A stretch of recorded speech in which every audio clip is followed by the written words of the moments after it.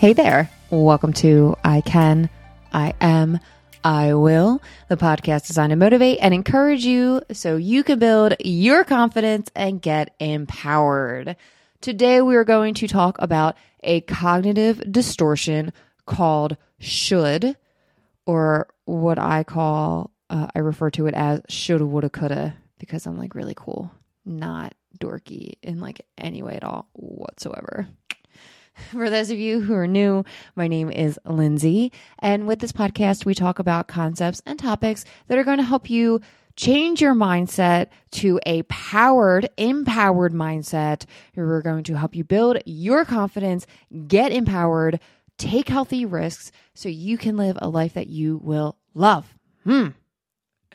Before we dive in, make sure to hit that like and subscribe button. You can contact me, find transcripts of episodes, read articles, and support the podcast at kenmwill.com. Thank you for your support. I really appreciate it, and I would love to hear from you. I talked about cognitive distortions in episode 60 with emotional reasoning. Cognitive distortions are unhelpful thinking habits. So think of cognitive as a fancy way of thinking thought. So it's a thought distortion. You're thinking with distorted thoughts. Think of it like looking at life with like a dirty lens. Aaron T. Beck is the founder of cognitive behavioral therapy. And with his patients, he noticed that they had very similar thinking patterns. There are 15 thinking patterns. He named them cognitive distortions, the thinking distortions, and they were all associated with patients who had anxiety and depression. I'm going to talk about should statements today because they are something that can contribute to anxiety and depression. Not only that, I feel like they can take away your power. And you give away your power when you focus on the way that things should be instead of focusing on what you need them to be in order for you to feel fulfilled. A should statement is a statement with the word should in it. It can be externally or internal. And what I mean by that is externally, you could say, everyone should be kind to everyone. Or people should mind their own business. And then it can be internally with yourself if you think, I should be more talkative, or I should be more extroverted, or I should be more this, that, or the other. Both of these, the internal and external statements, are negatively impactful. Because what they do is they create an expectation. And of course, we all have expectations. However, just because we have a particular expectation does not mean that everyone else got that memo. Also, we cannot control other people. So while you may think everyone should be kind, another person could have been brought up in an environment where they don't necessarily think that they need to be kind to anyone except for themselves and their immediate family or something like that. Or you might think that if you invite someone over to your house, they should offer to bring something. And someone else might think that if they're a guest, they shouldn't have to bring anything at all. These should statements are going to create a rift between you and your environment. It could be between you and a specific person, or it could be you and like the world in general, because they feel really heavy. We have these expectations. If we feel like the world is not adhering to our expectations of what should be, then we can start to feel anxious, nervous, depressed, stressed. And then we're giving our power away because we're focused on what should be instead of what is.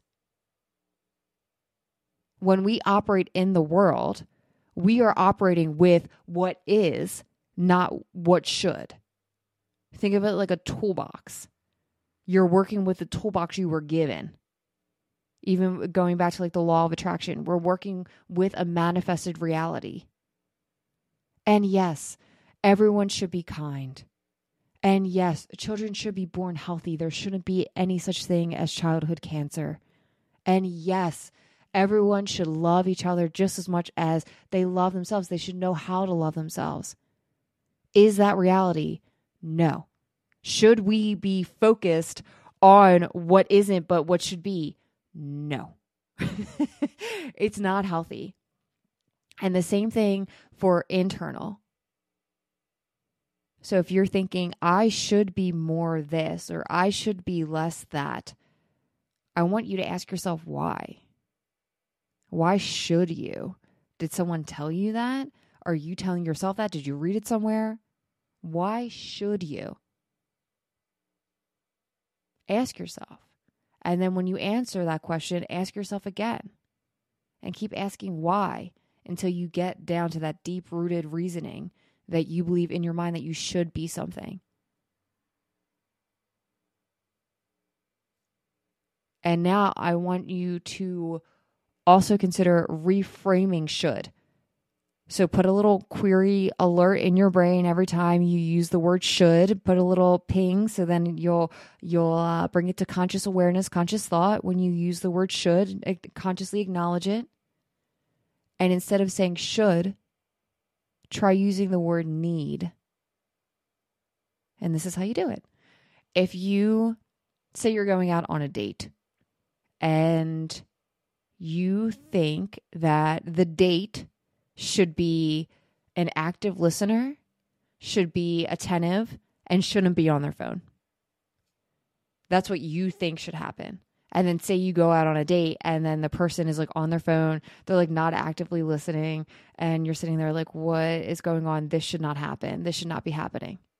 Instead of thinking that, you can think, when I go out on a date, in order for me to be interested in someone, I need them to actively listen, to be attentive, and not be hung up on their phone. So then if you go out on a date and the person's not listening and they're on their phone, in your mind, you're thinking, well, I need someone to not be on their phone and to actively listen in order for me to be interested. This is obviously not a good fit. Bye.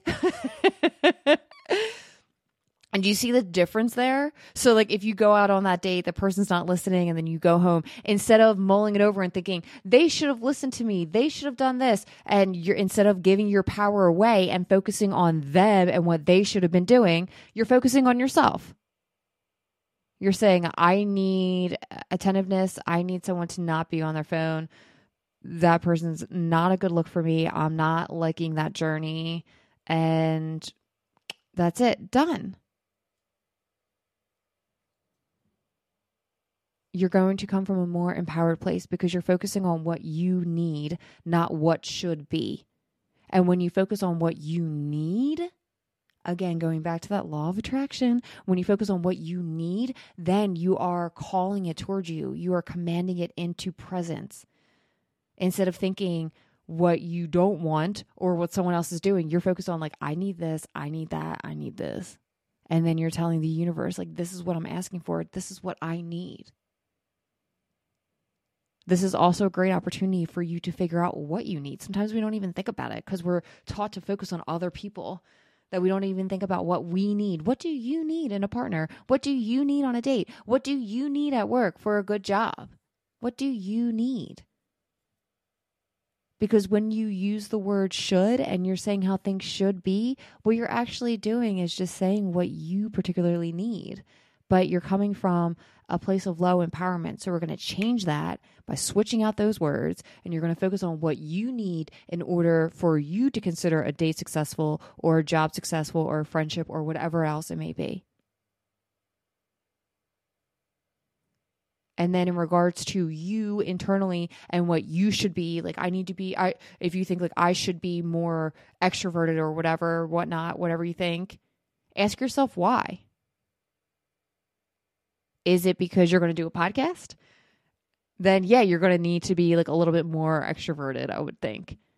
But besides that, like why should you do anything besides be yourself? Maybe you need to work on improving your emotional intelligence in order to connect better with other people. But if you're telling yourself you should do it, I feel like a should is like a couch word. You're like, oh, I should do it. And then you don't get off the couch. You like flip to like another thing on the TV. But if you need to do something, then you are telling yourself that it's a momentum. You need to do this. That's a different kind of statement you're making. You're telling yourself this is something that you need to do, and then you are more likely to do it than if you say you should do it.